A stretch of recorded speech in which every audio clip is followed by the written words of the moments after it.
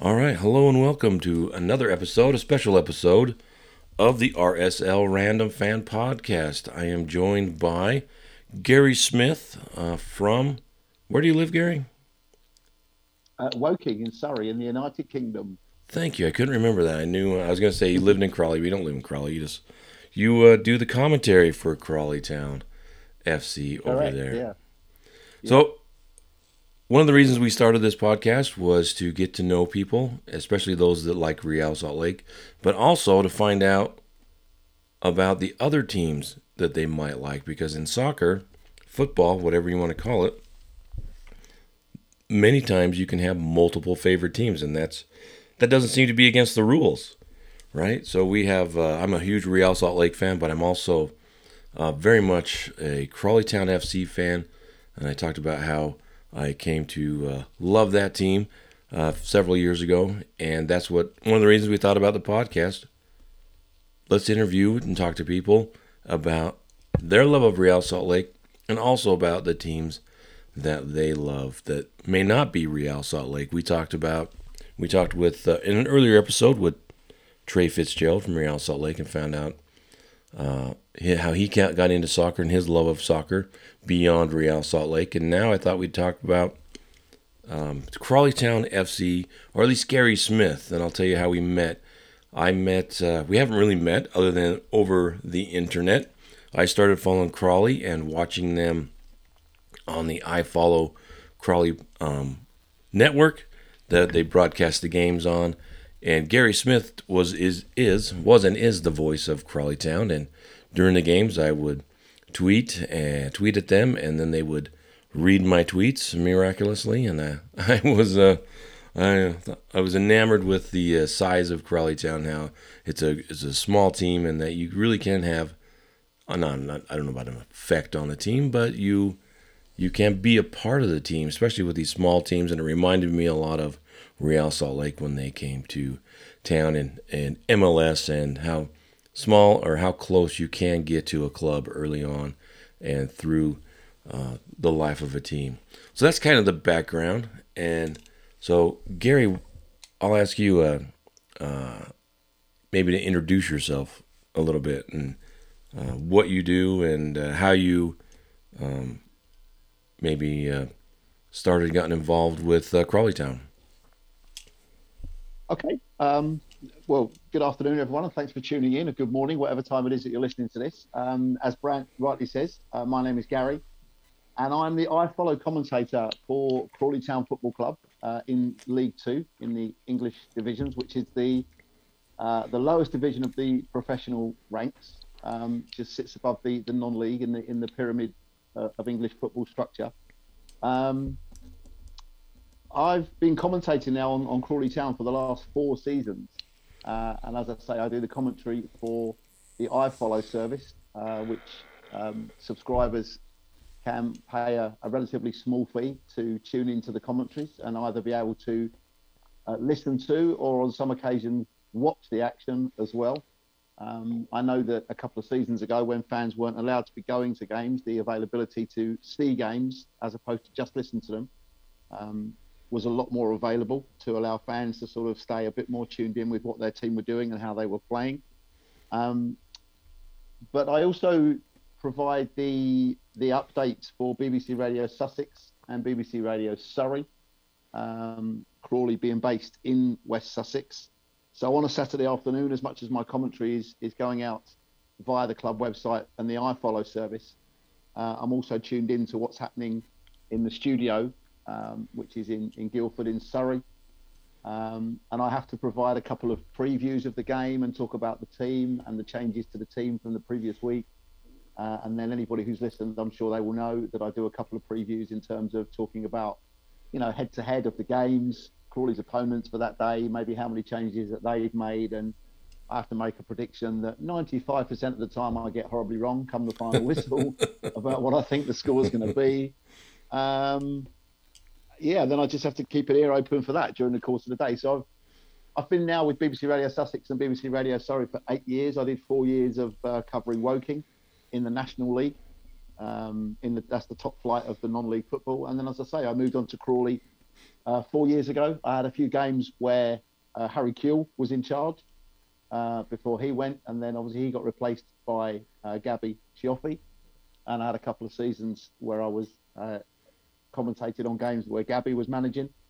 And then obviously Gabby went, and it became John Yems and Lee Bradbury, and it's just sort of gone from there. And obviously the last season has been a little bit up and down. There's been a lot of stuff going on off the pitch as much as what's been going on the pitch with new ownership, and obviously the search is on at the moment for a new manager, which will hopefully be resolved soon. And I think it's going to be a very, very exciting time going forward for the club, and I'm looking forward to getting back behind the microphone sort of mid-July when the pre-season friendly start, ready for the season to kick off again towards the end of July.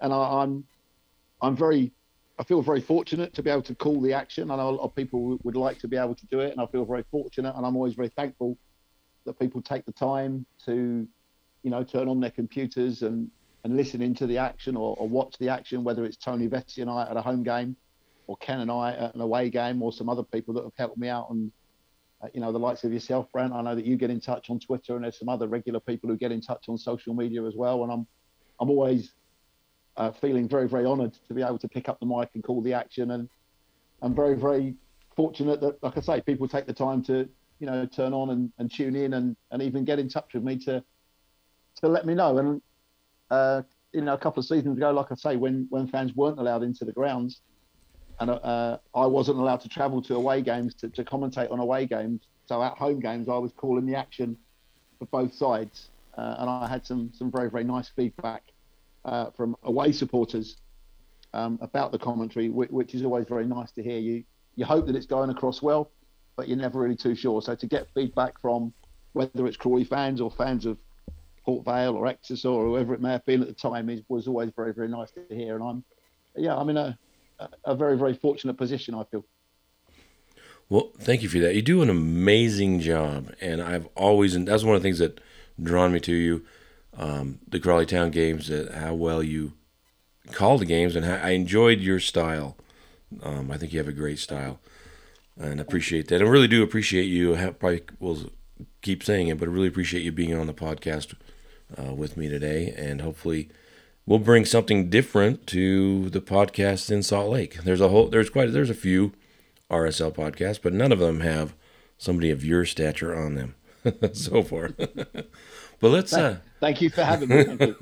Well, let's get back to you. And I'm just curious, how and when did I'm going to assume you love soccer since you called the games and you're a Brentford fan, but how did that start? How did you get into soccer? Is that just like a rite of passage where you're at? Yeah, I think so. It just sort of, I'm the youngest of three children, and my older brother and my older sister are both big soccer fans as well. My brother's a season ticket holder at West Ham United, and my sister's a mad West Ham supporter as well. Her love of soccer started just after England had won the World Cup, and she sort of said to my dad, who's a decent team to support? And I think because England, when they'd won the World Cup and had Bobby Moore and Jeff Hurst and Martin Peters in the side, he sort of said, you could do a lot worse than supporting West Ham. So they both went that way. But my love of football, I think, just stemmed from my dad and my older brother and sister. Obviously had the opportunity to play at school, and I got into playing for the school team, and then sort of progressed to play for the borough, on a sort of bigger scale and things. And I worked my way through, and I played 2 or 3 seasons of playing semi-professionally as well. At a relatively decent standard, and I did a little bit of sort of junior management as well when I was sort of in my mid-20s and things like that. Any team we'd know that you played for? Beg pardon? Any team that we'd know that you played for, semi-pro? No, I don't think so. No, I mean, I did a couple of seasons at a club called Chertsey Town. They're a Chertsey Town? Well-known Chertsey. Chertsey, Chertsey Town. They're fairly well known around these parts. They've never made it into the higher echelons of non-league football, but I had a couple of seasons with them. And And my dad was a very, very good player. He was, when he was doing his national service and sort of beyond, he played for the Air Force, and he travelled, all around, and was, I know he played out in Italy and he played out in Malta, and represented the Air Force at almost an international level. And my sister is doing a very similar thing now, actually, because she plays for the England ladies walking football team. She's been capped twice for the England ladies in 2 games against Wales, and she's just come back from a tour in Cyprus, actually, where they played a couple of games out in Cyprus. And she had sort of mixed in with a bit of a holiday. I think they had 2 or 3 games, and the rest of it was a little bit of downtime for them to enjoy it. So, yeah, that, like you say, that rite of passage of being a football fan, I think was never really in doubt that I was going to, pick up the mantle and become a football fan. But as opposed to my brother and sister who both went to follow the Hammers, because my dad and my mum and my dad's family were originally from Brentford, and I was born in a town called Isleworth, which is the town next door to Brentford. I got taken to the Bees for the first time at the age of 8 in 1976, if people want to now work out how old I am, by my mum as a birthday present. And yeah, never looked back really from there. Lots of highs and lows over the course of the 40 odd years that I've been following the Bees. Luckily, well, not luckily, but through hard work and determination and having a very, very good team and a very good manager at the moment, securing another season in the Premier League for next season, which I'm clearly delighted about, finishing 13th in the final table, in the final ranking. So officially, I guess the 13th best team in the country. Yeah, yeah. And that's always exciting. I am fascinated by the English pyramid when it comes, and other soccer leagues, promotion, relegation. We don't have that here in the States. And I am a convert to soccer. I converted probably in my late 20s, early 30s when I really started watching the game. So all of this is new to me. It's new and fresh, and it's not boring, even though I am getting older and longer in the tooth there. But so, do you have any favorite stories about your love of Brentford? I mean, you went with when you were 8, and any exciting or up and down the pyramid for Brentford? Good, bad, good stories, bad stories. Yeah, plenty of up and downs in the pyramid. Prior to getting into the Premier League, I saw plenty of promotions and some relegations, some very wet and cold, horrible Tuesday nights, standing at home games, watching Brentford be beaten by teams like Carlisle or something like that. And I don't mean that disrespectfully to Carlisle in any way, because that's obviously now a team that Crawley find themselves playing against. But I think, you try to remember the good times. So, Brentford winning the title at Peterborough back in 1992. I remember getting to there. Also back in when was it? 99, possibly, winning the title at Cambridge. It was a winner-takes-all match where I think we had to win. Cambridge could get away with a win or a draw, and they would have won the title on that day. I think. What league was that? Secured promotion. That was going out of League 2 and into League 1. So, yeah, the Bees were under the managership of a gentleman called Ron Nodes at the time, who was like a chairman stroke manager, was doing sort of both jobs. And courtesy of a gentleman by the name of Lloyd Owusu, who is an absolute cult hero at Brentford. Brentford managed to win the game by 1-0 and therefore pipped Cambridge to winning the title. We had a fantastic FA Cup run back in 1989, where the Bees got all the way through to the quarter-finals before losing to Liverpool at Anfield. So back in those days, obviously, last season and the season coming, Brentford going to Anfield is going to be a league fixture, which is, incredible to think of. But back in those days, this was before the Premier League. So Brentford would have been, third or fourth division as it was then. Fourth division equates to League 2, where Crawley are at the present time. So for Brentford to get through the rounds that they did, and we beat Manchester City in the 4th round, and then we won away at Blackburn Rovers in the 5th round. Then we went on to Anfield, and that was just incredible experiences because I went to every single game in that cup run. There was a couple that went to replays, and I managed to get to every single game and got myself to Anfield. Liverpool won the game by 4-0, but you sort of expected that at the time because they were right up here and challenging for every honour, much as they are this season. And Brentford went there, really as the underdogs. And Liverpool, in their side on that day, had the likes of John Barnes, Peter Beardsley, Steve McMahon, John Aldridge. Liverpool fans would have seen before their side went on to play at the ill-fated game at Hillsborough in the semi-final against Nottingham Forest. They beat Brentford in the round before, but it was just a day that you could be proud to be a Brentford fan. And there's been plenty of those, like I say, over the course of the years. I'm harking back to days when Brentford was sort of lower league and were facing top flight opposition. Like I saw us play Spurs on a number of occasions, Arsenal on a couple of occasions, and it's still a little bit of a pinch me moment now to think that these are now regular league fixtures that we need, that we go away to Tottenham and we go away to Chelsea and we go away to Arsenal and away to Liverpool and away to Manchester City and places like that.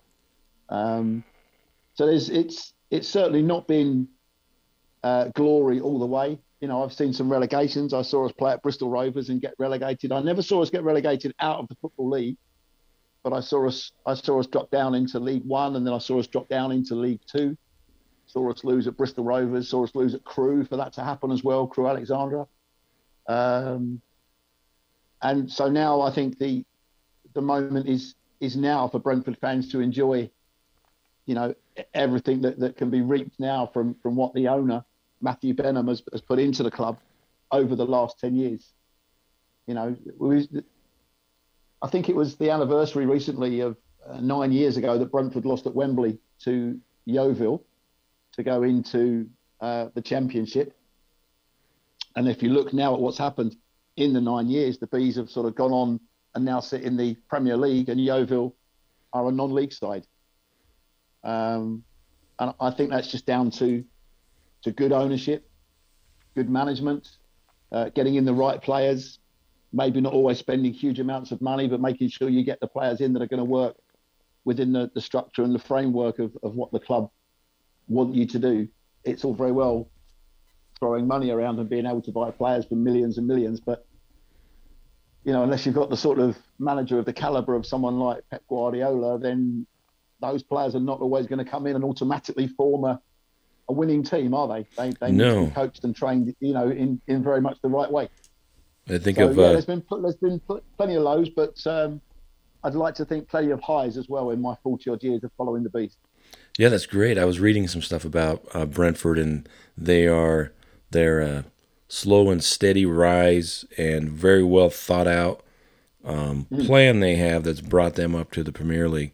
And then we had Oldham this year that went out of the English Football League, right? It's the first time they'd been out in ever, and they're the first Premier League team that played in the Premier League to drop out of the top four leagues in England, which is, there's no guarantee when you're in the Premier League that you're going to stay there. You're probably not going to just fall out immediately, but if you're not doing things right, your team can end up a mess, and before you know it, you're playing against Crawley Town and below, right?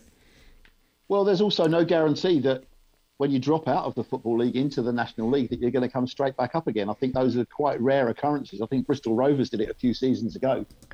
But when you look at the National League, it's almost like a League Three. I mean, Stockport County have won it. They're going to come back up, and good luck to them next season. That's just a few miles down the road from Oldham. So travelling wise for Crawley fans and commentators, that's a very similar journey that we're going to have to make.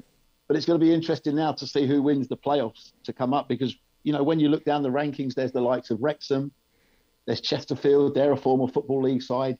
Stockport, as I say, have won it. Yeovil are in there. Dagenham and Redbridge are in there. Even down to, our local sides like Aldershot Town, they're a former Football League side. There's so many in there. It's very much like I say, Southend United even, they went down, didn't they, a couple of years ago from League Two. Grimsby Town, they're in there. It's it's very difficult to get yourselves back up. Like I say, it's few and far between teams that drop out of the Football League suddenly coming straight back up again. It's difficult to do, and it's a tough old league. Like I said earlier on, I watched it for 4 years up and down the country with Woking, Torquay United. There's another one. Used to be a Football League side. I've commentated at Torquay a few times. I've been there as a fan to see the Bees a few times as well. They will probably feel like they deserve to be back in League Two, but just because you feel like you deserve it, it doesn't mean that it's going to happen for you automatically. And you've also seen teams tumble out of League Two into the National League and then drop further down the pyramid. Stockport have, I think, worked their way up from the National League North back into the National League and now back into the Football League. And they've got Dave Challoner at the helm as their manager. So it was no surprise to see that they secured the title, and that they were knocking on the door all season long. And I think there'll be a welcome return to League Two next season and a tough opponent for Crawley. And I wouldn't be at all surprised next season if they're knocking on the door of the playoffs again in League Two. Yeah, it's just fascinating. Like I said, I watch it all the time, and I'm always amazed learning the great names they have over there. There's some awesome names for teams and towns that we love to talk about. But also, do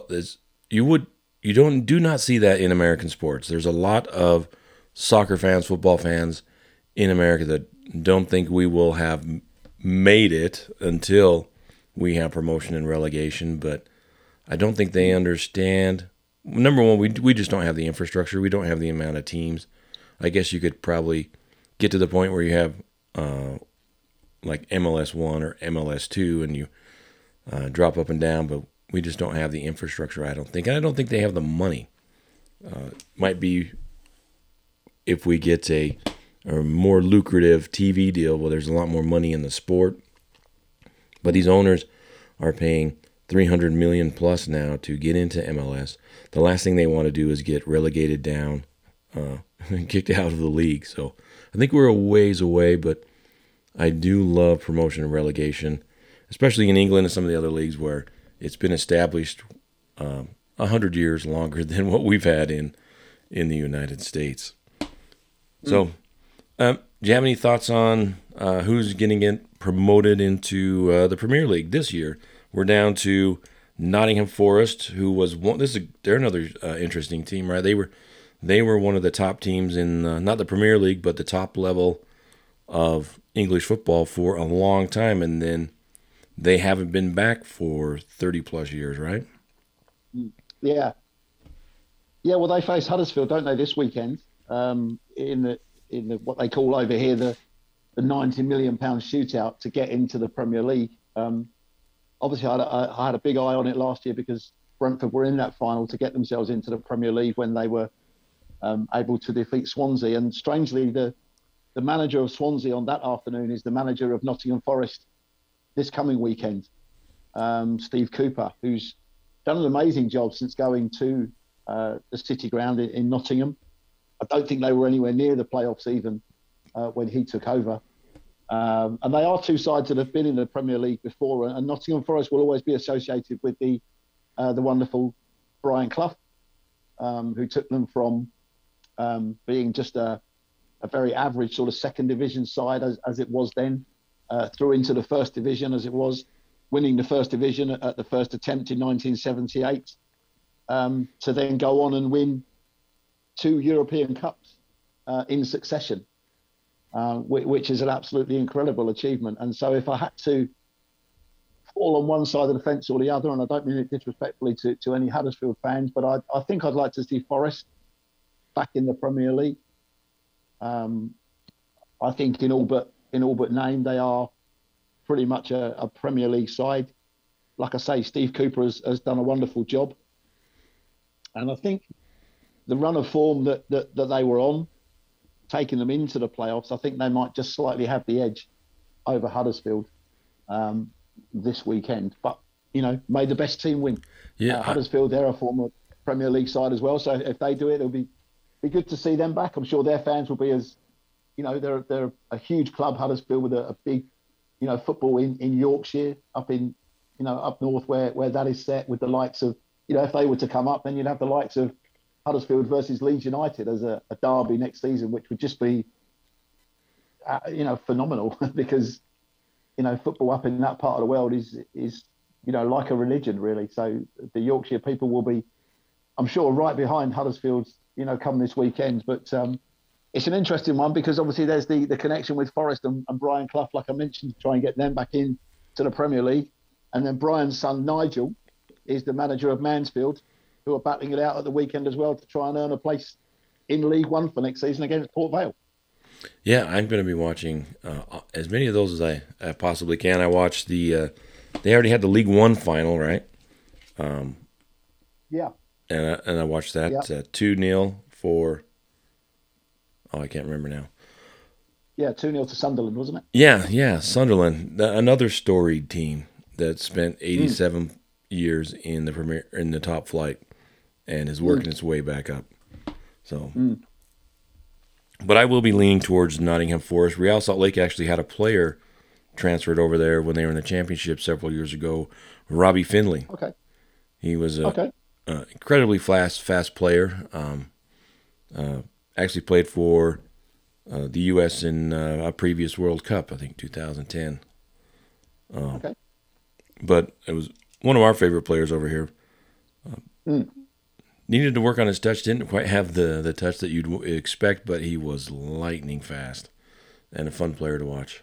So yeah, that's always exciting. I'll be looking forward. I'll be watching the Mansfield Port Vale game. I did watch the Brentford game the previous year. My wife and I watched that. That was exciting. It's always exciting to see the teams go moving up, especially into the Premier League. I know we watched a couple of years ago. We watched Tranmere. I can't remember who they were playing, but they got promoted up into League One. And I remember it. My wife and I were watching the game, and they had a center back who looked like he was 75 years old, with the gray hair, and he didn't have the he reminded me of like Akinfenwa from Wickham, the 40-year-old striker that looks like he is a bodybuilder. There's a lot of exciting things to watch. So, moving on, let's talk about how you got into commentating. Is that a lifelong dream? Did you fall into that, or Yes, I did sort of fall into it in a way. I guess it all stemmed from kicking about over the park with a bunch of mates. There used to be at the weekends over here, there used to be Match of the Day on a Saturday night, which is obviously still on, that you can still see. And then on a Sunday, there used to be a program called The Big Match. And you'd have one main match to watch and then highlights of other maybe sort of regional games. So maybe a game from Norfolk or a game from Merseyside or a game from Yorkshire or whatever it may be. And then between that program finishing and Sunday dinner being ready, you and your mates would sort of have an unwritten rule that you'd all meet over the park and you'd try and recreate what you'd just seen on the big match. And I would just try and add in some vocals to it. I never dreamt of doing it, as any sort of job or career or anything like that. But I'd always sort of done it. And then it really started. Friend of mine who was one of the people I used to kick about with, he did work on the radio in Milton Keynes over here up in Buckinghamshire, and he invited me to go along and provide some reports for the MK Dons, who I think have just lost out in the League One playoffs, haven't they? They got to the semi-finals and they lost out in the playoffs. But obviously we think more about them now because Max Waters, former Crawley, ended up there for a little spell, didn't he, scoring some goals. He asked me to go along, this friend of mine, and provide some reports, as I say, not a full match commentary, but just to provide some reports, because I think there were 3 home games in the space of about 4 or 5 weeks where the person who was regularly doing it was going away. And he said to me, I know you can do it, from when we used to kick about in the park and, blah, blah, blah. So I did that, and it gave me a little bit of a taste of doing it. And then he moved from the station in Milton Keynes to a station in Oxford, where he's still based at the moment. He does their breakfast show. And they used to have a show on a Saturday afternoon that was called The Big Banana, where they covered the Oxford United games because Oxford played in all yellow. And I got involved in that for a season as well. And at that stage, Oxford were they were top flight of the non-league as well. And they're another example of a team that have worked their way back into the Football League after dropping out. But it took them a couple of spells as well. Then my children started to come along, and I dropped out of things for a little bit. And then I attended a commentary workshop in about 2012 or something like that, up in Derby. Two guys that work for BBC Radio London were asking for people to go along and just try and learn to become a football commentator. I went along to that. What they did was we had like a workshop in the morning where we talked about what makes a good commentary, what's the difference between a radio commentary and a television commentary, who our favourite commentators were, examples of great pieces of commentating. And then in the afternoon, the guys that organised the day had organised a five-a-side competition, and they set up like 6 or 7 commentary booths along the sport hall. You commentated on a certain number of games. Then within a couple of weeks, you got sent a CD of all your matches. So like a 40-minute thing of, a couple of minutes here, a couple of minutes there, but a little bit of all the matches that you've done during the course of the afternoon. And then I just sort of knocked on the door of the sports editor at BBC Radio Sussex and BBC Radio Surrey, which is the same guy. I knocked on his door for about 6 months or so, in terms of emails, tried to make phone calls, whatever, because people kept saying to me at the workshop, you can clearly do it, Gary. You've clearly got like a natural thing of being able to do it, and the ability to sort of remember people's names and things, which I guess is one of the prime things that you have to have, is quite evident. And so I took it upon myself to knock on his door, and eventually he came back to me with an opportunity to go and cover a friendly game for Woking, just providing reports on a Saturday afternoon. He listened in, said to me, yeah, that's fine. Obviously, that was great. What I need to hear you do now is a full match commentary. So he set me up with another friendly that they were playing against a QPR 11. Only he could listen into it. And pretty much 2 or 3 minutes after the final whistle had gone, he called me to say, right, what I need now then is you need to let me know your availability, because somebody else was doing the Woking commentaries at the time. And I sort of filled in every now and then, but then gradually over the course of the 4 seasons, it got more and more and more games until like those last couple of seasons, I was pretty much, as I am for Crawley now, just the regular person behind the mic for any Woking game in the National League. And then when Woking got relegated to the National League South, I went to him to say, look, I'm not blowing my own trumpet, Tim, but I think I'm a better commentator than the National League South. And he said, I agree, but I don't know what I can do for you. And then came back to me about a week later to give me the opportunity to come to Crawley. And here we are 4 years later. Yeah, 4 years later. I was going to say, I almost feel like I have to apologize because you're a professional. You do an amazing job, and I'm a rank amateur, but I really appreciate you letting me interview you. But you do an amazing job. So how did you end up at Crawley? That you just kind of they needed a commentator, and the job opened up. Well, yeah, there'd been all the time that I was doing Woking, there was a guy behind the microphone called John Barnett, who's very well known. He's a big Crawley fan as well as being a Fulham fan. So I knew of him because obviously I can hear the voices of the other people in my headphones when I was doing the Woking games, much the same as I can hear everybody now when they're covering other games. He decided to stop. I think he'd done 10 years or more with Crawley. A guy called Harry Maynard stepped into the breach for a season. And then, like I say, when Woking went down to the National League South, I went to my boss and said, like I said to you, I think I'm better than the National League South. He said, I don't know what I can do for you at the moment. But then within a week rang me to say, look, Harry is hanging up his microphone, I think is the term in the trade. How do you fancy sort of stepping into the thing at Crawley? It was obviously a little bit of a step forward because it took me from the non-league ranks into the Football League. A lot of the grounds were still the same places that I'd been to whilst covering Woking, but some new experiences as well. And that's how the job opened up for me. I not that I sort of fell into it, but I just happened to be wanting to move on from the National League at the right time as the opportunity presented itself. And I was very grateful, because above Crawley, the only opportunity that I'd have to move forward within BBC Radio Sussex would be to cover Brighton in the Premier League. And the guy who commentates on them is actually our assistant sports editor. Those are matches that are on the radio on BBC Sussex every single Saturday or Sunday or midweek, whenever the games are. So I think in terms of how far I could go within BBC Radio Sussex, I think, Crawley is pretty much as high up as I could go at the present time. And I'm happy with that, because I've settled into things at Crawley. The club have been very good to me. The fans have been very good to me. Most of the comments that I get are positive ones. Everybody seems to like the commentary. I'm very fortunate to have the likes of Tony with me at home matches, who's a former Crawley player. I think he played over 400 times for Crawley back in the day. 10 away games is great as well, because, he's obviously has a huge passion for the club, and I think that comes across in the commentary. And by default, I guess I've also now become a Crawley Town fan. So if ever I moved on to anything else, Brant, rest assured that they'd be one of the first results I'd be looking for. Oh, excellent. So what do you like about commentating?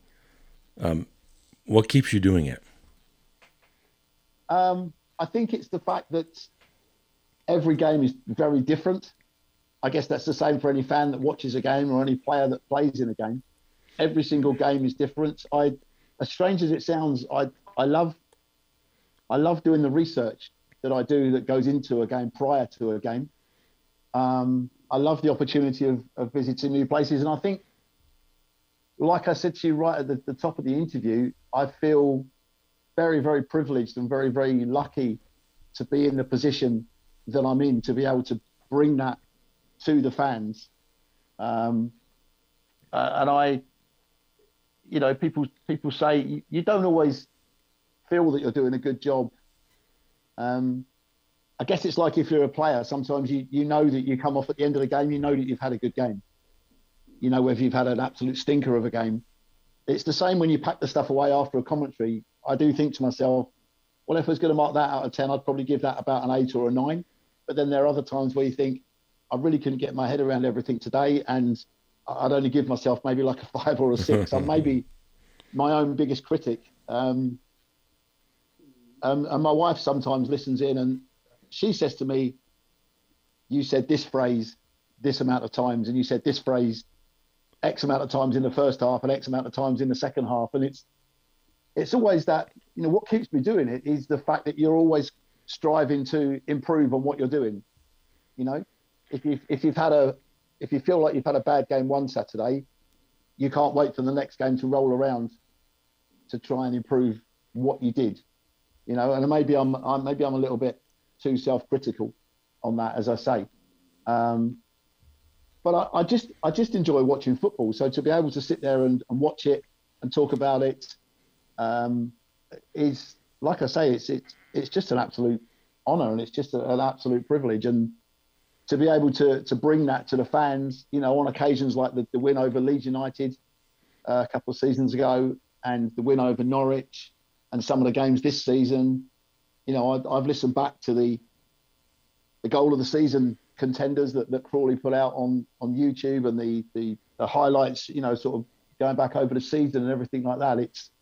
You don't realise at the time quite what you're saying and how much you're getting wrapped up in the game, but it's also trying to find that one little they think it's all over moment. You know what I mean by that? I think so. Go ahead and explain. So when England won the World Cup, that was 66, right? Yeah, and there's that famous commentary from the great Kenneth Wolstenholme to say, some people are on the pitch, they think it's all over. Bang, it is now. That piece of commentary is, if you say they think it's all over, people will just forever associate it with that piece of commentary. And it's just trying to find that one moment, and it's trying to express things differently. Every time that Crawley score a goal, or Glenn makes a save, or there's a goal line clearance, you're just trying to find those different ways of sort of pinning. I've been told before by my boss to try and pin every goal if you possibly can. What does that goal? Yes, it's it's a goal for Tom Nichols, but what does that mean in the context of the game or in the context of the season for Tom Nichols? Does that give him more goals suddenly this season than he got the previous season? Does it take him into double figures? Is that the goal that's going to give Crawley 3 points this afternoon? Just trying to find a little pinhole for where that goes. And you're forever trying to just create various bits, as well as sort of concentrating on making sure you're getting the players' names right and the opposition players' names right. You're forever trying to just pin that actual moment that, to sort of hammer that home, what that goal means to Crawley and what that might mean to the fans. Oh, that's fascinating. I hadn't really thought about that, but that is some great info. Now I'm going to be listening to games and looking for the pins for when they try and pin them. So let's talk about Crawley Town now. They've had some good seasons. They're still in the League Two. They came up about 10, 15 years ago, out of the non-league into the League Two, and then they were actually promoted. This was before I didn't become a fan of them until about 2016. Okay. And I think it was a season or two after they'd spent a season or two in League One, and then they've dropped back down to League Two and trying to get things figured out to climb up the pyramid mid, because that's one of the things I was trying to do. We went over there on vacation. I don't have a Premier League team, and we ended up, I just wanted to go to a soccer game, a football game in England, so we found the closest one. We were staying in Hastings, and Crawley Town was playing Luton Town, and I thought, well, whoever wins this game, that's going to be my team. But about halfway through, I was already a Crawley Town fan. I told my wife, I don't care. I'm a Crawley Town fan. Because we were at Crawley Town. It was a great experience in their massive 5,000, 7,000 seat stadium, and just enjoying the game. And Crawley Town I think they did win late. They scored a goal late to defeat Luton Town. And then, of course, since that time, Luton Town's gone on to be promoted up to the championship, and got knocked out of the playoffs this year, or they would have ended up in the Premier League, which would make that story even more funny.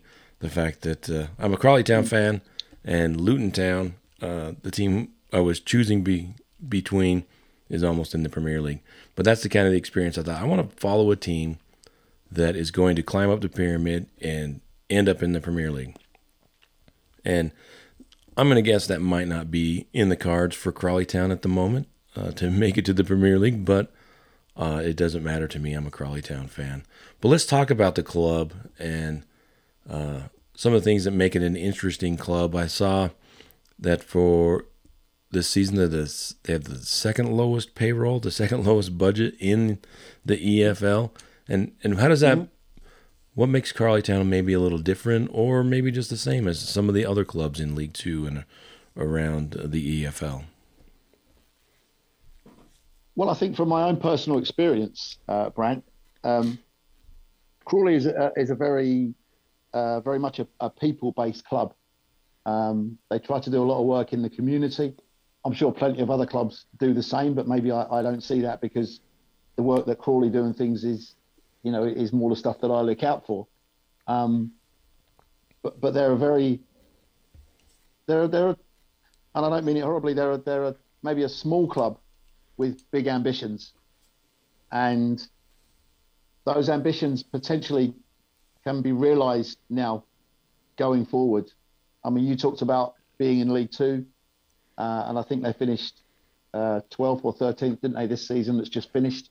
Pretty much the same as they finished last season on the same number of points. Yeah, 61 points. 61 points. And some people would see that as a good level of consistency. Some people would say, well, there's been no progress going forward. 61 points last season, we should have been aiming for 70, 75 points this season. But when you look at the playing budget, then I think, and it was always said to me, the main thing at the start of every season is that firstly, there's a football club at the end of the season, and that the club has survived to be able to still have a football club there. And secondly, that football club at the very least is playing in League Two. as opposed to dropping out of the league, like Oldham and Scunthorpe, which has been achieved, easily achieved. A comfortable mid-table finish is nothing to be sniffed at. And some wonderful results over the course of the season as well. When you look at, victories over Forest Green Rovers, Swindon, some of the teams that got into the playoffs, Northampton didn't beat us home or away. Forest Green at home was a great victory. Some great away wins as well. Bradford away, Orient away. I think 8 away victories in total over the course of the season, if memory serves me correctly. And it's a club that always, and I could relate this to Brentford as well. It's very much a family-based club.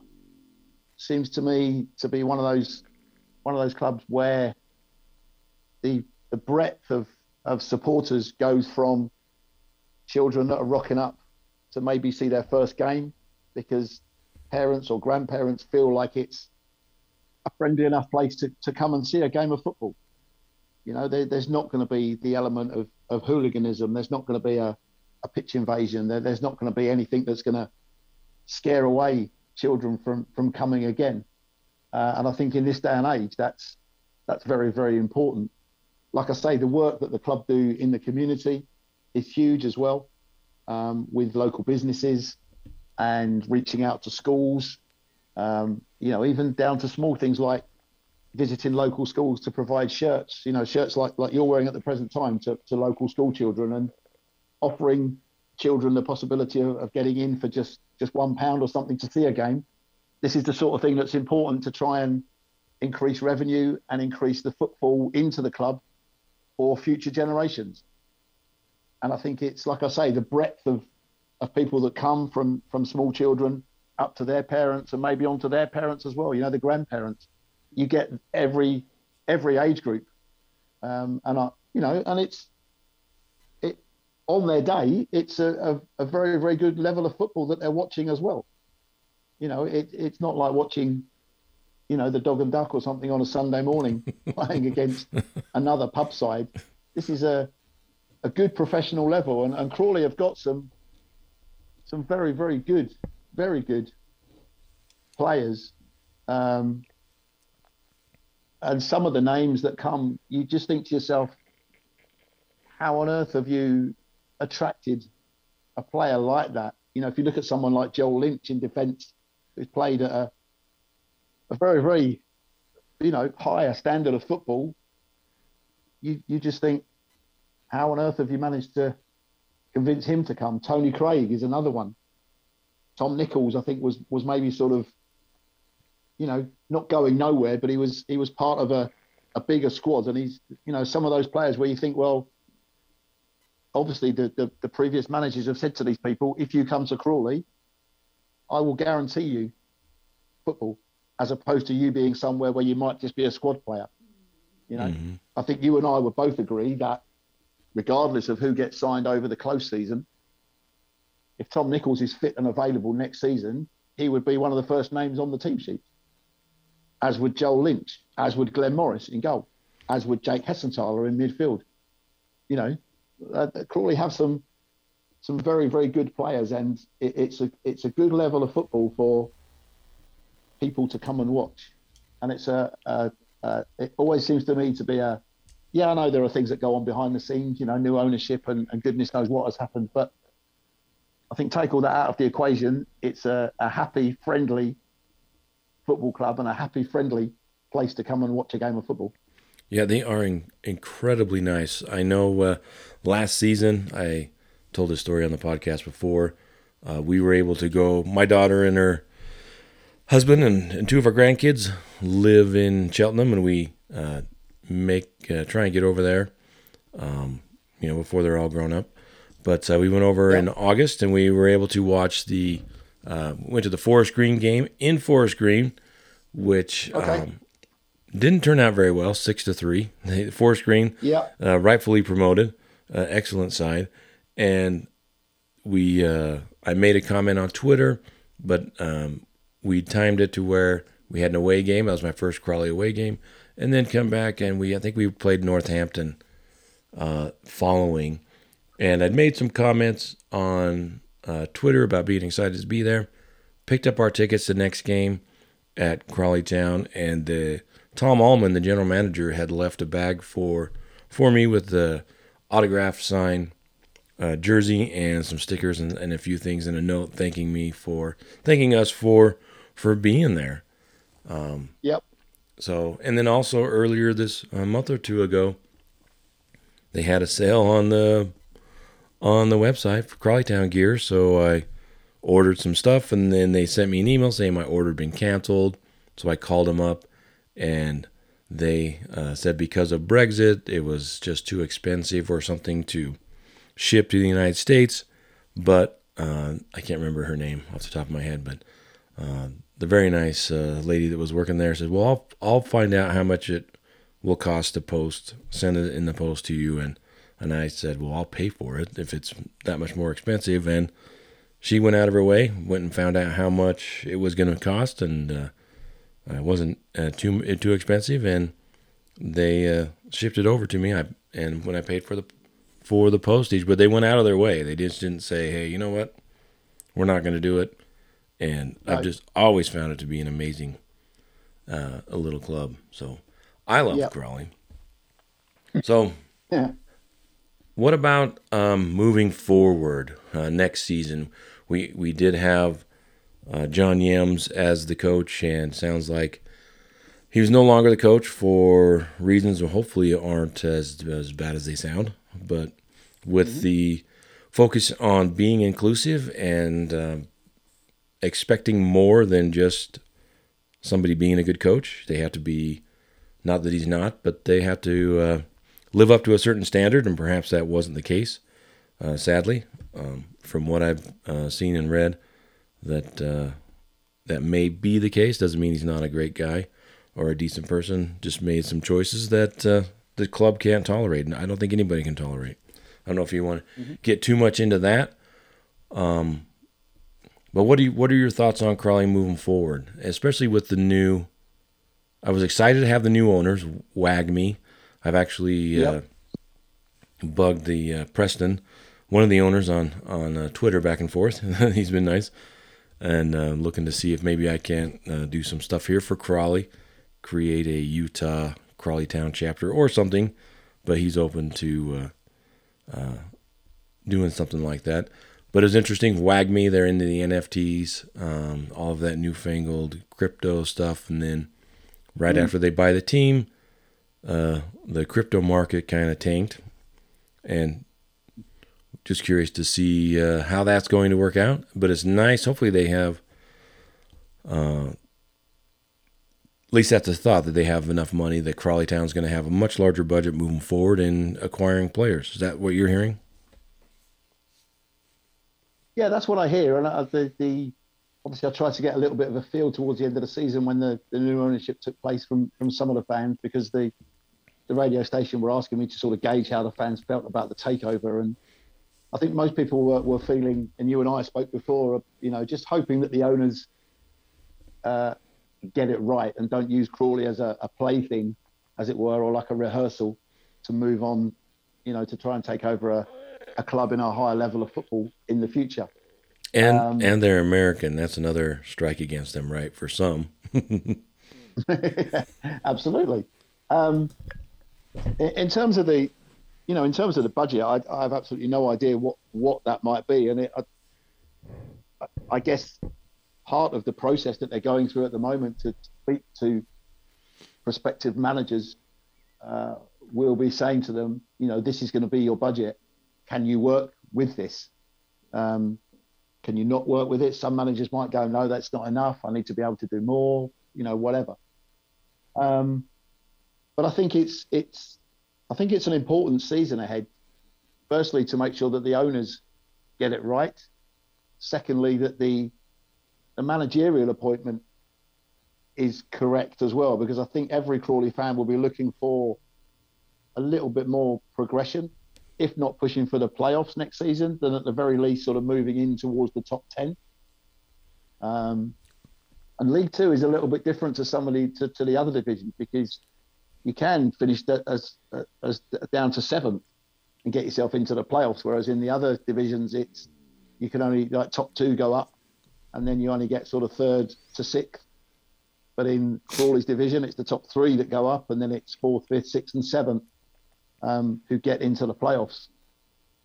So it's not unrealistic to push towards the top 10. You've only got that little bit more to push, towards getting into the playoffs. And I think the nucleus of the side is really there. If you looked along the spine of the team with Glenn in goal and players that we've mentioned before, Joel Lynch and Tony Craig, central defenders, Jordan Tunnicliffe as well, if he stays and if he's fit. And then people like Jake Hessenthaler in midfield, George Frankham maybe in the midfield, going straight through the middle of the side to the forward line of Nichols, Appiah, maybe even Ashley Nelson as well. And then if you build everything else around that, you've got a very good sort of spine of the team.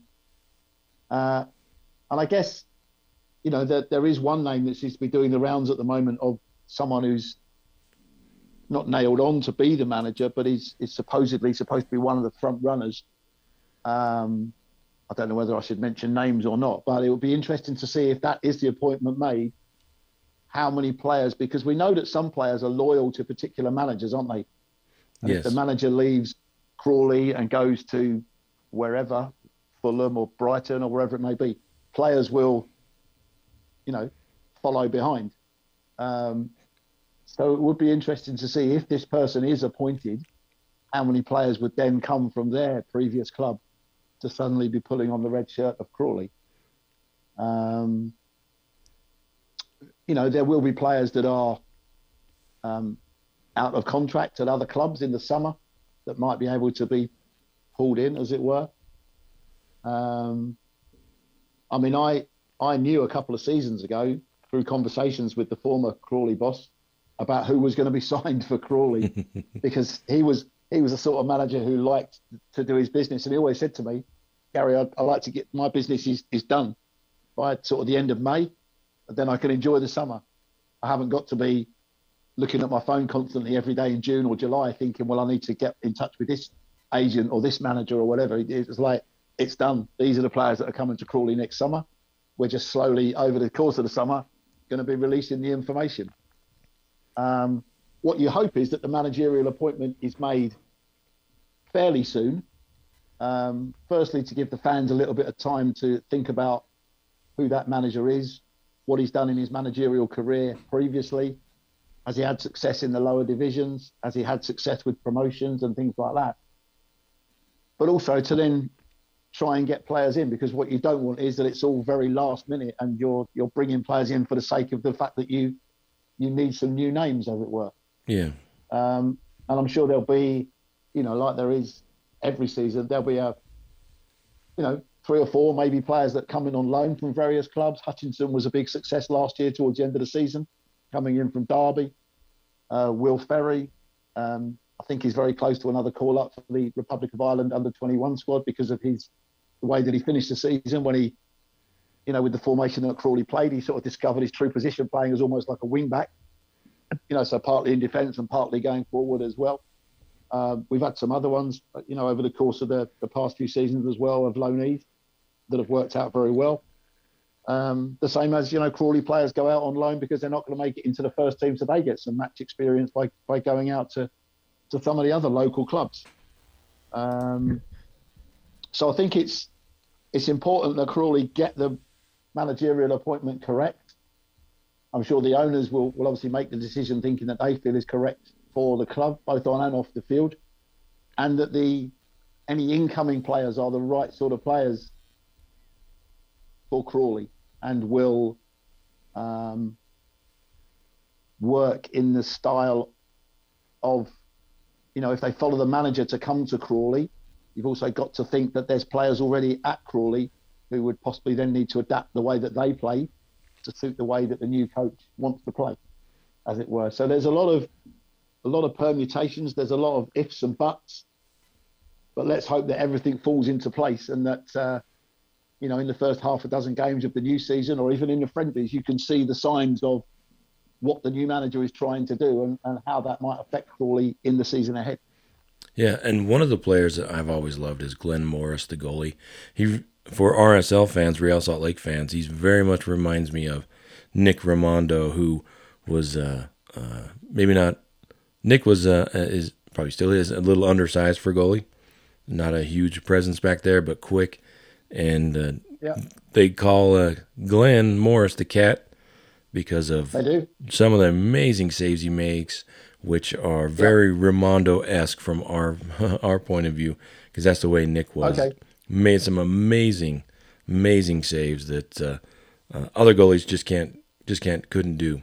So Mm. a player that I think Real Salt Lake fans, if they were to start watching Crawley Town, would be impressed with the goal, and he would probably Mm. remind them of Nick Raimondo, and hopefully just being a noob and a novice when it comes to the sport. One of the things I think that Crawley Town might need is a bit more speed up top. They don't seem to be the quickest of teams, and it's the same with Real Salt Lake. They have not been the quickest of teams, and bringing in some speed, well, is always good, but is always expensive too. Mm. Ashley Addison, very, very quick. And I think I've called in the commentary sometimes too quick for his own good occasionally because he gets caught offside because Yeah, he's he makes that run just a split second too early.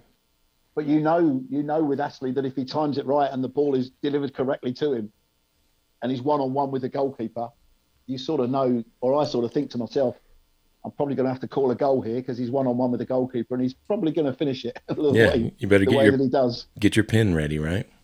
Yeah, exactly. I better get that little pin moment sorted for this is Ashley's 10th goal of the season or whatever it may be. So yes, exciting things happen at Crawley, and I'm excited for the next season and to find out who the Yeah, next coach is going to be. But yeah, absolutely. a couple other things as we get near the end here. What are your thoughts about the upcoming exciting World Cup? And that's one of the things we thought would be great is to talk about moving forward on the podcast is having somebody on that side of the pond talking about the World Cup because is it the November 25th? There's Yep. going to be an important game, the U.S. Mm. versus England. I don't know who you're going to pick to win that game, but I'm not saying. I'm really not going to say just at the moment. um, it's going to be very strange having the World Cup at that time of the year. Something I don't think anybody who will be sitting watching it has ever experienced. We're all used to the World Cup being sort of June or July, as it were. Just trying to think back to where the last one was. Actually, my memory's going completely Russia, wasn't it? The last World Cup was played in Russia, and England battled their way through to the semi-final, didn't they? Then went one stage further in the Euros of last summer. So I think it's just going to be strange having it at that time of year. There's obviously the break in the Premier League and maybe the Championship as well in terms of getting the World Cup done and dusted. I think it's going to be a huge adjustment for the players as well to play in the humidity and the temperatures and everything around Qatar. Certainly for English players who are used to playing at Crawley Town on a Tuesday night in the rain against against somebody. So I think that's going to be an interesting one. I, you know, I think personally, Brant, it'll be pretty much the usual suspects who might be battling it out. When you come to the closing stages of it. Obviously, from a patriotic perspective, obviously I hope that's England.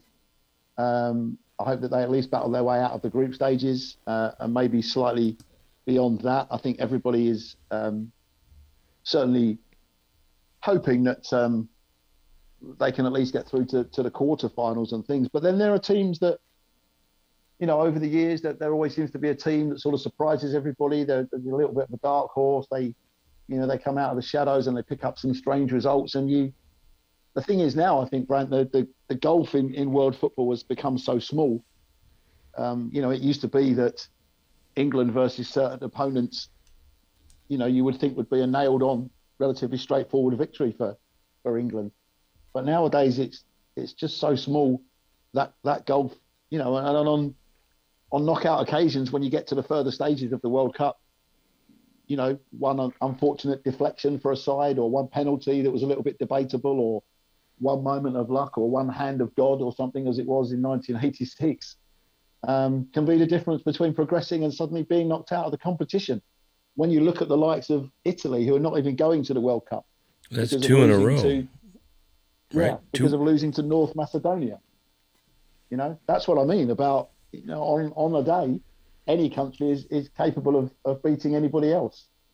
Um, so it's going to be interesting. And, the nearer it creeps round to November, from an English perspective, you clearly hope that once the season kicks off again, the likes of, Harry Kane and players like that avoid injury, and that Gareth Southgate, the England manager, picks the right sort of squad. He's named a squad this week where he's, given possible debuts to I think 3 people for the forthcoming Nations Cup games. I think we've got Italy and I think we've got Germany. I think there's one other game as well in the Nations Cup games coming up.